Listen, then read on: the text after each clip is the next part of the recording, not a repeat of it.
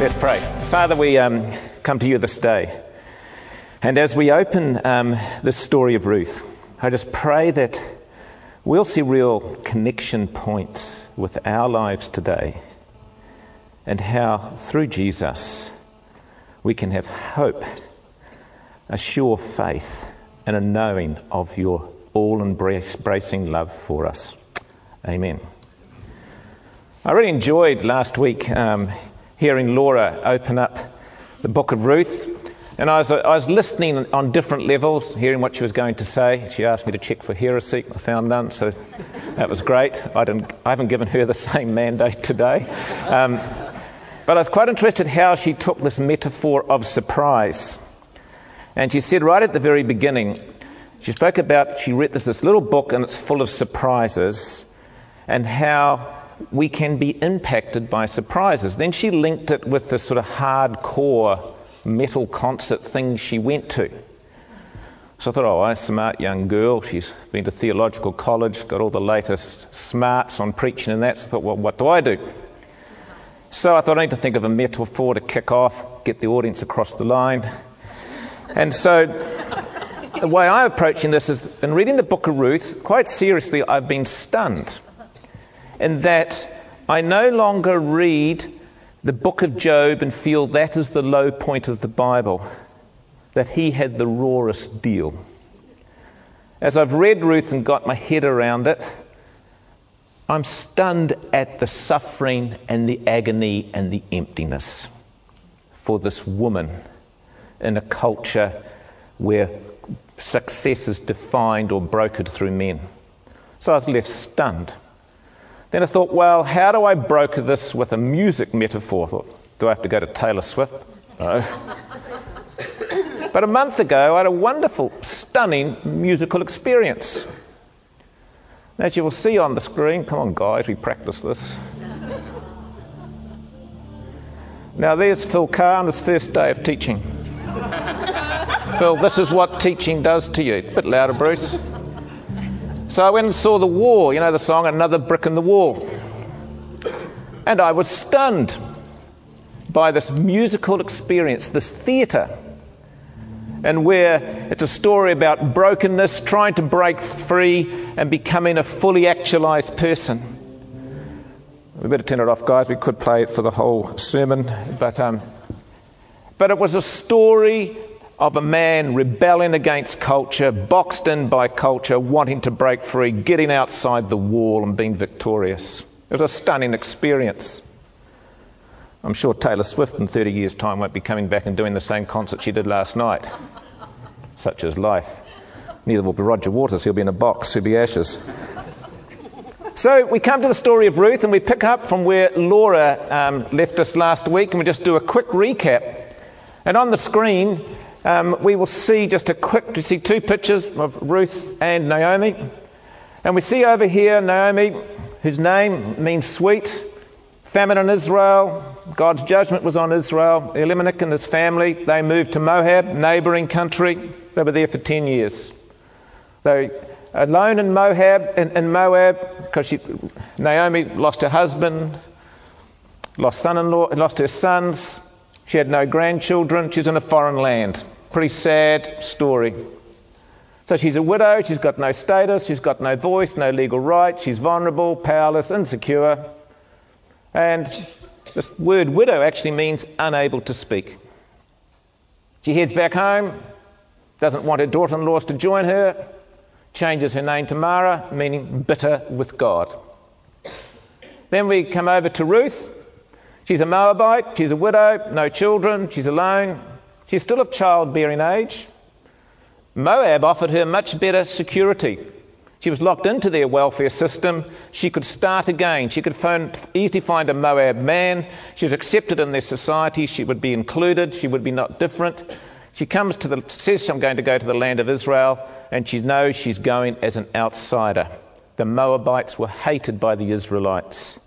If a Moabite wanted to come into the Jewish community and embrace their God, the Jewish rules were that it would take them 10 years before they could actually meet with the assembly of the people before God. That's how much they were despised.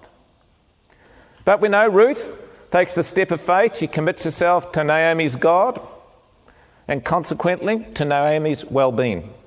So a wonderful sort of story here that Laura opened up to us last week. And when I think of that story and that scene, what we've got in front of us here, there's a twist in that whole slide of all that information, because God breaks through here in a human embrace. They're on the road and Naomi says to Ruth and Orpah, "Don't come with me." Ruth decides to come, embraces Naomi, and something changes. But I don't think Naomi realises that at that point, because she goes home, she meets her old family and friends and says, "Look, don't call me sweet anymore, call me bitter, because God's actually stuffed things up for me."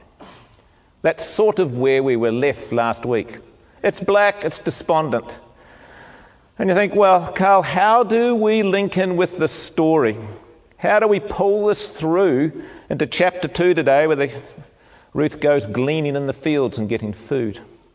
I want to just spend a few moments in the first verse of the whole book in chapter 1, where it reads like this: "In the days when the judges ruled, there was a famine in the land. So a man from Bethlehem in Judea, together with his wife and 2 sons, went to live for a while in the country of Moab." Here we have, in this verse, we have 3 things going on. We've got a context, we've got a crisis, and we've got a solution.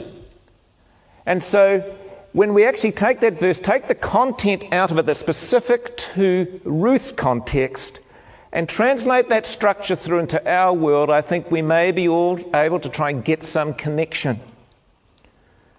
Because we can all mostly think of contexts in life where there has been a crisis, where there has been pain, sadness, brokenness, either in your own life or in your family's life or in the world around you.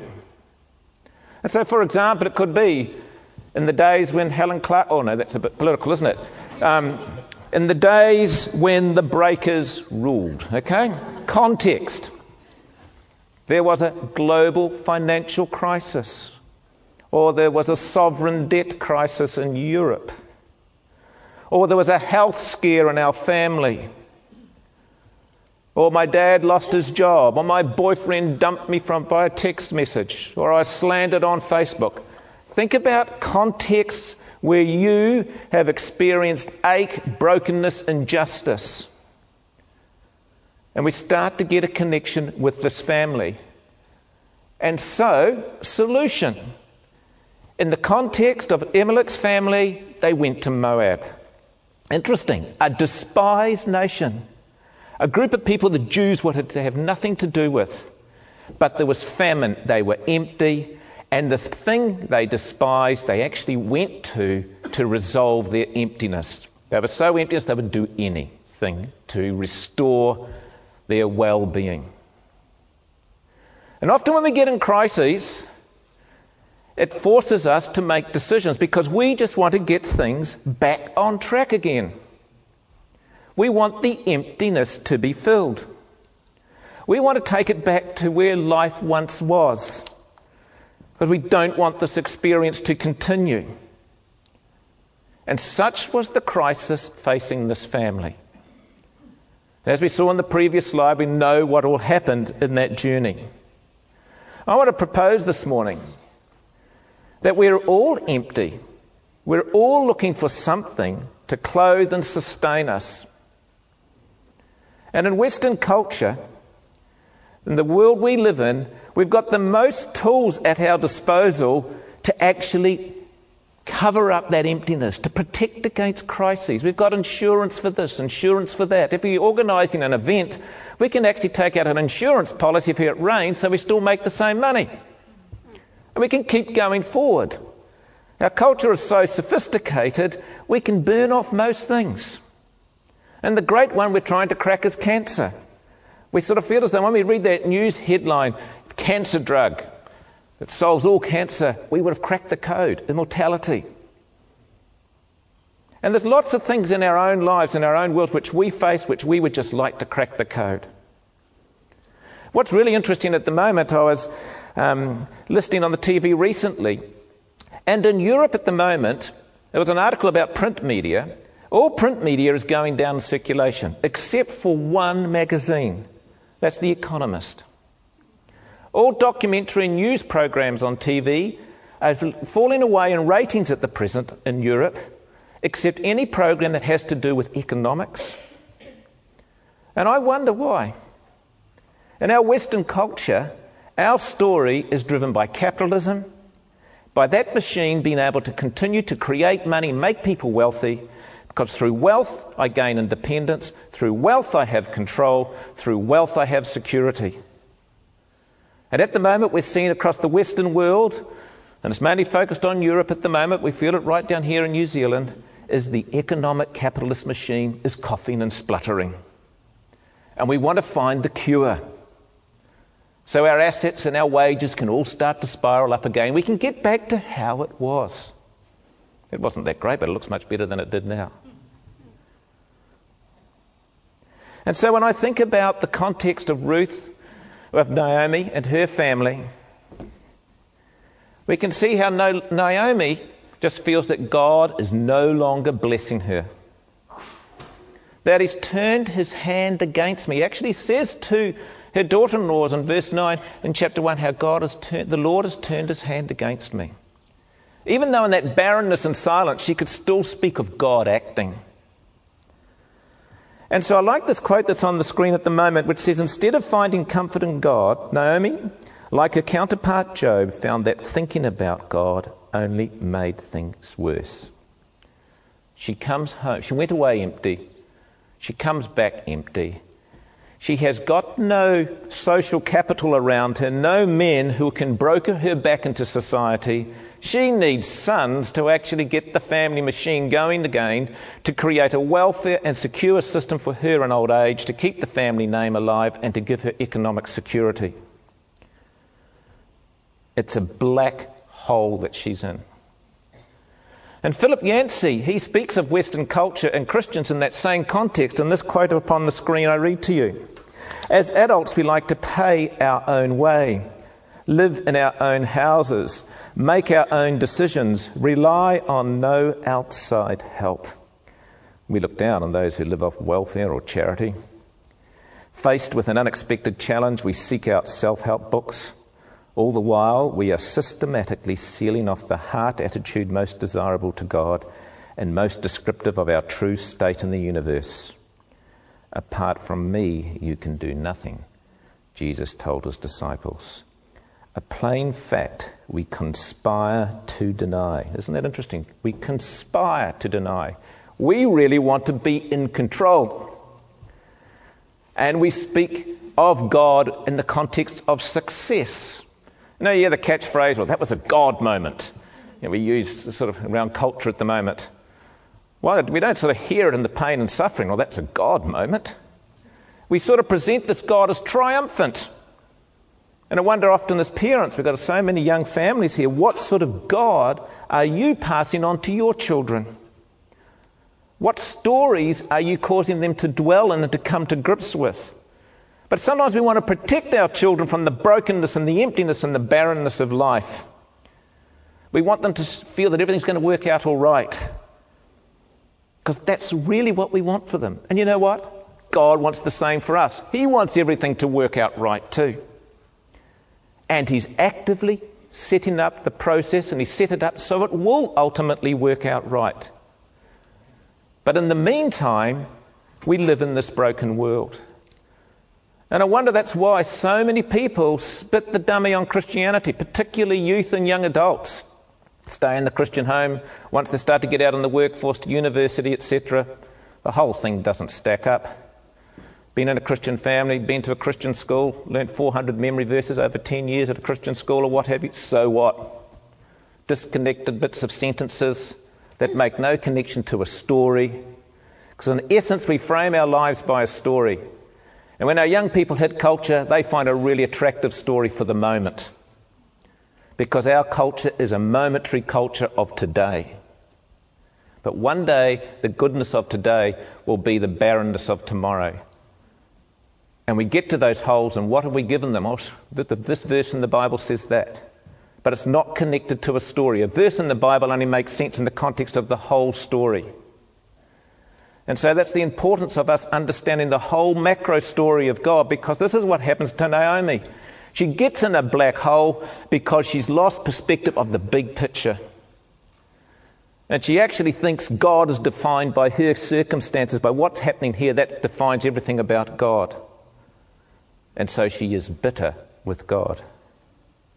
So now we come to chapter 2. And I just want to read that to you. It's quite a long chapter. It's on the screen. And it's really good just at times just to read a chunk of Scripture. It would be very easy for me today just to be really efficient. No, postmoderns aren't efficient. Modernists are efficient. And just give you the key points, the principles. But let's just read this. It's quite a nice part in the story. We need a bit of light at the moment. Chapter 2. Now Naomi had a relative on her husband's side, a man of standing from the clan of Elimelech, whose name was Boaz. Here the writer's linking us back to the beginning of the story with Elimelech, whose actual name and clan means fruitful. So we're bringing this fruitful picture back into the story. And Ruth the Moabite said to Naomi, "Let me go to the fields and pick up the leftover grain behind anyone in whose eyes I find favour." It's interesting here, back in Israel, you see Ruth as the one taking the initiative. Naomi is depressed, she's broken. She mostly realises, I've brought some real baggage back home here. She's culturally rejected. How am I going to actually survive? But here's Ruth getting off her backside, seeking to take some action. So Naomi said to her, "Go ahead, my daughter." That's all she said. Didn't say, "God bless you," or anything like that. She couldn't. It was so dark. So she went out and entered a field and began to glean behind the harvesters. This next phrase is a turning part in the story. As it turned out, she found herself working in a field belonging to Boaz, who was from the clan of Elimelech. As it turned out. Isn't that an interesting phrase? This is a pivotal phrase in the whole story. Just then Boaz arrived from Bethlehem and greeted the harvesters. "The Lord be with you."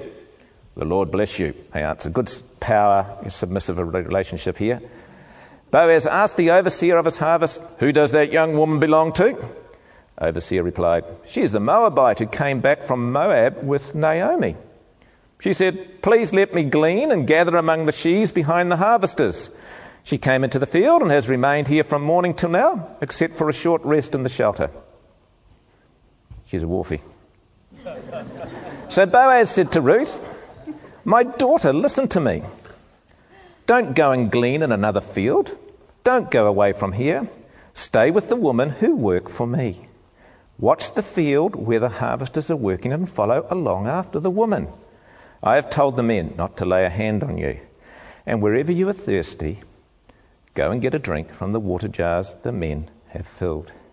At this she bowed down with face to the ground. Always look forward to the day when a woman would do that to me. She asked him, "Why have I found so much favour in your eyes that you notice me, a foreigner?" Boaz replied, "I've been told all about what you have done for your mother-in-law since the death of your husband, how you left your father and mother and your homeland and came to live with a people you did not know before. May the Lord repay you for what you have done. May you be richly rewarded by the Lord, the God of Israel, under whose wings you have come to take refuge. May I continue to find favour in your eyes, my Lord," she said. "You have reassured me and spoken kindly to your servant, though I do not have the standing of one of your servants." At mealtime, Boaz said to her, "Come over here. Have some bread and dip it in the wine vinegar."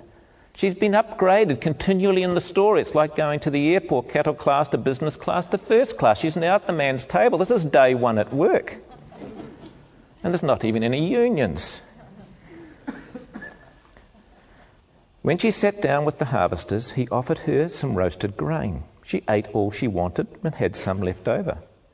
As she got up to glean, Boaz gave orders to his men, "Let her gather among the sheaves and don't reprimand her.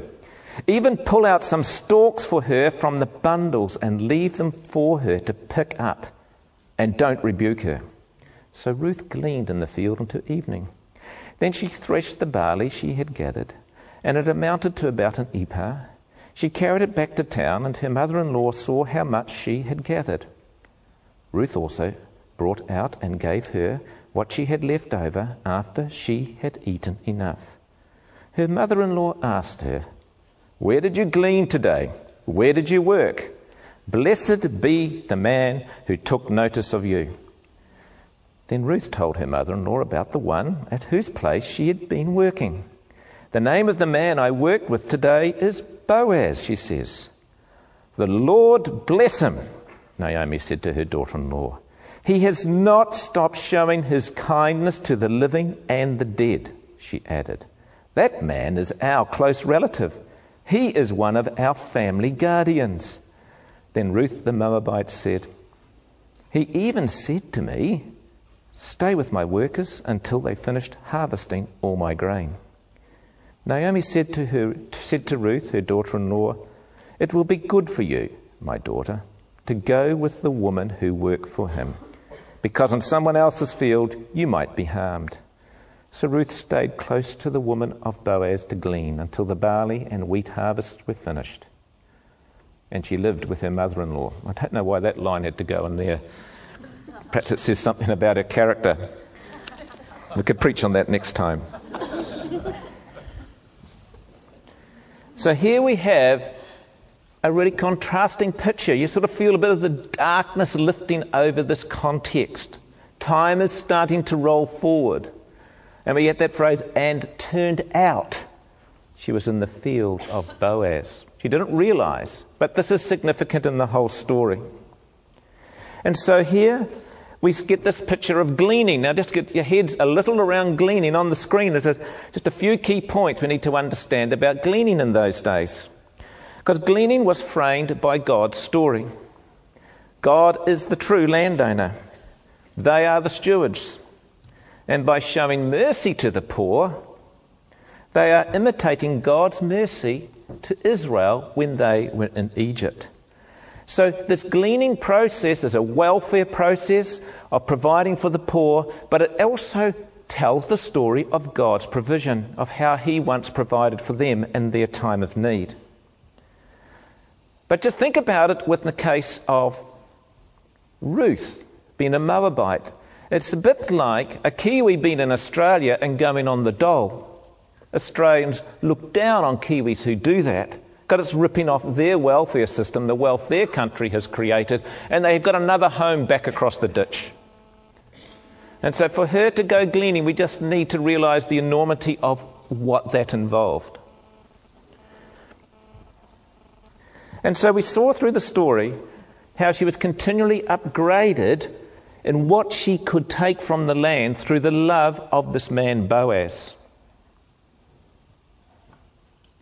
And she comes back home, and in chapter 2, verse 19, which is on the screen, we have this wonderful scene where Ruth and Naomi come together at the end of the day.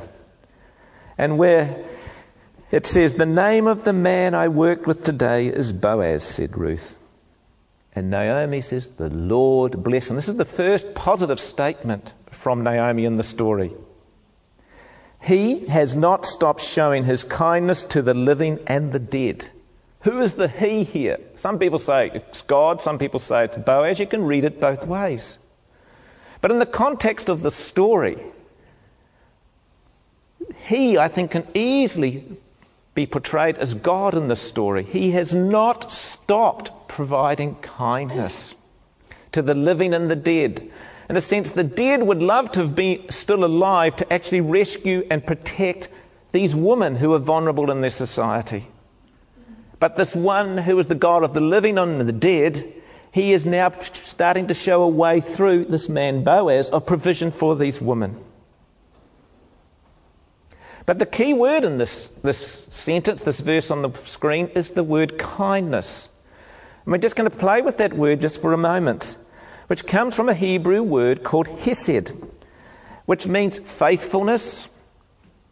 It's a very rich meaning of love. And on the screen, there's a couple of statements that will help us unpack what this word hesed, translated as kindness or translated as faithfulness in our English language, means.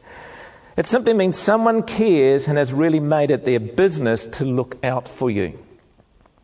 Hesed love is best understood or portrayed when two parties involved sit side by side, where one has a desperate need and the other has the power and the resources to make a difference without obligation.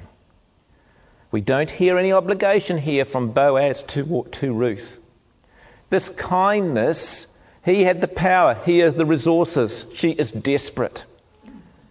And so in the context of the story here, this is not the first time that this sort of behaviour has taken place. We go back into chapter 1 and what Laura was working with us last week, when we see Naomi saying to her two daughter-in-laws, don't come. You are free from the obligation of being my daughter-in-law. You don't have to come with me to care for me. Stay in Moab, you'd be better off. Only Naomi could set them free to do that. Orpah chose. I don't condemn Orpah for that. A very sensible, pragmatic decision. She could start again there, find a man, be looked after and get through society in a place where she is included. But also we see this Hesed love, not only in Boaz as we've seen today in this chapter, but in Ruth for Naomi. Because Ruth had seen something in Naomi. She had seen something of the story. She'd heard about, obviously, the God that shaped these people. And this God, she could see beyond Naomi's circumstances. That's what she wanted to be part of. But she had the power. She was the one who could actually help Naomi in her desperate need. And she shows kindness towards Naomi. She had something Naomi didn't have. And so this word kindness, this Hesed love which is in the story, but it's also in the macro story. And you've got to be kind to Naomi here, because in her culture, her understanding of the God whom she worshipped and who led her people was a God of tremendous Hesed love. And as we read in Exodus, it speaks of God as abounding in love and faithfulness. And also in Deuteronomy, it talks about how God is a faithful God, keeping his covenant of love for 1,000 generations.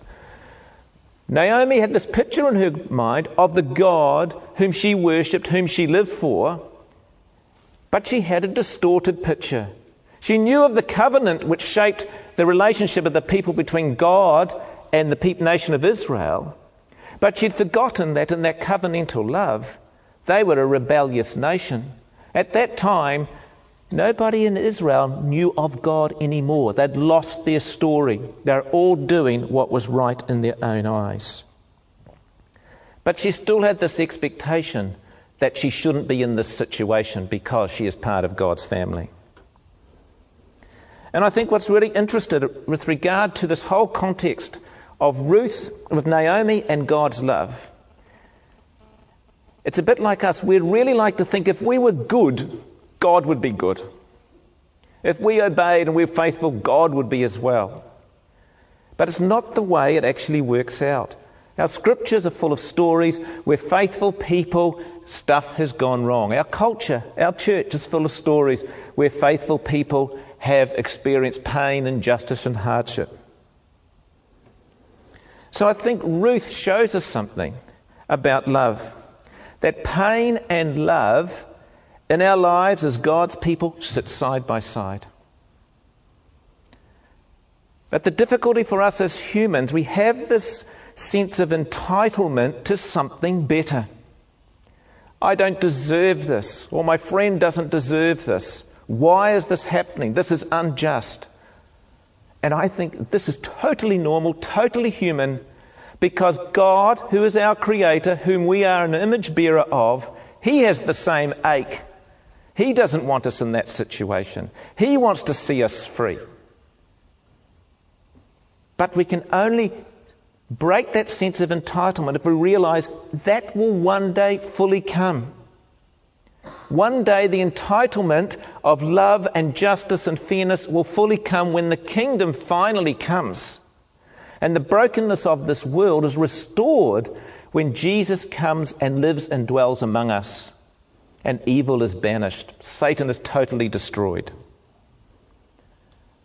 But as we roll forward and we look at Christ, in his life, he had pain and suffering. He had a God-forsaken time in his life. The wilderness, he was alone and broken. On the cross, he says, "My God, why have you forsaken me?" Just like Ruth when she was in Moab and coming back home. She felt forsaken. The Apostle Paul, he talks about that he endured trouble that was far beyond his ability to endure. God had put too much upon him, beyond his ability to endure. This is normative of being a member of God's faith community. But the difference is in this story here, in the story of pain and suffering, between Ruth and Naomi, Ruth could see through Naomi into a bigger story.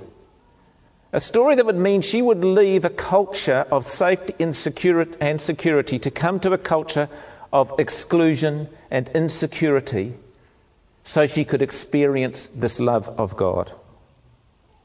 So as we look at all this, and we look at pain and we look at love, in tension with each other, one does not eliminate the other. But Hesed love brings clarity to the pain, brings hope amidst the pain. And the sad thing is, we depend as humans on each other to experience Hesed love. And Hesed love is something we as humans, we cannot give to God, but God can give to us. And that's what the story of the cross is. It shows the story of Hesed love, of our weakness, God's power broken on the cross. And the reality is that we are all empty. We are all broken. But at times in our lives, we can go through seasons where we can cover it up with the success of career, of job, of health, of fitness, of beauty, and all those kinds of things. We look as though we've got it all together. But really underneath it all, there's emptiness. And we try and fill that emptiness with a number of things. And as Christian people, when the fat hits the fan, we need to think, am I going to be like Elimelech and head off into a despised territory, alcohol, sport, indulge myself in things which I know aren't going to solve the problem long term, it may just help solve the pain for the moment? Or am I going to frame myself in the context of God's love, God's people, God's story, and seek to work it through and listen to this pain as echoes, as aches for what I am looking forward to when all will be restored, when heaven and earth become one again, creation is restored, and I live in harmony with God's creation, with my Maker, with my fellow man and woman. See these times as aches for another reality, and let's turn them into steps of faith. Not steps of rebellion or resentment. Because out of these experiences, we're telling the story of Ruth today. It's thousands of years old, but it connects with us because context is different, but the need is still the same. And so as we take communion this morning, and we think of that passage in Romans chapter 5 where Paul says, "You see, at just the right time, when we were still powerless, Christ died for the ungodly." Hesed love, one with the power and the resources, one desperate and in need of being set free. We see at the cross, which is over here, the two come together. And so as you take communion this morning, consider who in your network, in your community, needs to experience the Hesed love of God. Who do I actually have the power to actually bless through my circumstances and express that loving embrace that Naomi felt from Ruth on that road back to Israel, back to Bethlehem? That embrace that was really an embrace from God. We are people, we are the agents of God's love. But also as you take communion this morning, think of the one who's shown the ultimate kindness in all his power to release us from this brokenness in anticipation of a new reality yet to come. Let us pray before we take communion. Jesus, we just thank you for your humanity, that you lived among us, you learnt obedience through the things that you suffered. You cried and ached in that garden where you said, Father, not my will, but thine be done. On the cross you said, my God, why have you forsaken me? Jesus, we thank you for identifying with us. Thank you for feeling our hurt and our emptiness, but at the same time, Jesus, we just thank you for bringing God's love, incarnating it to us in such a tangible way, and dying and rising to break the power of sin, the power of death, the power of Satan, all the evil powers that bind this world. We thank you that we are free from those stories and we can live in anticipation of a kingdom restored and fullness of life and being human. Until that day, Jesus, we take this cup, we take this bread, and we just say thank you for showing us Hesed love. Amen. Connection Point is a joint production between Connection Resources and Shore Community Christian Church. If you would like a free copy of today's message, please email us or phone us on 0800 90 30 90. To subscribe to our free podcasts or to listen to the latest message, go to connectionresources.org.nz.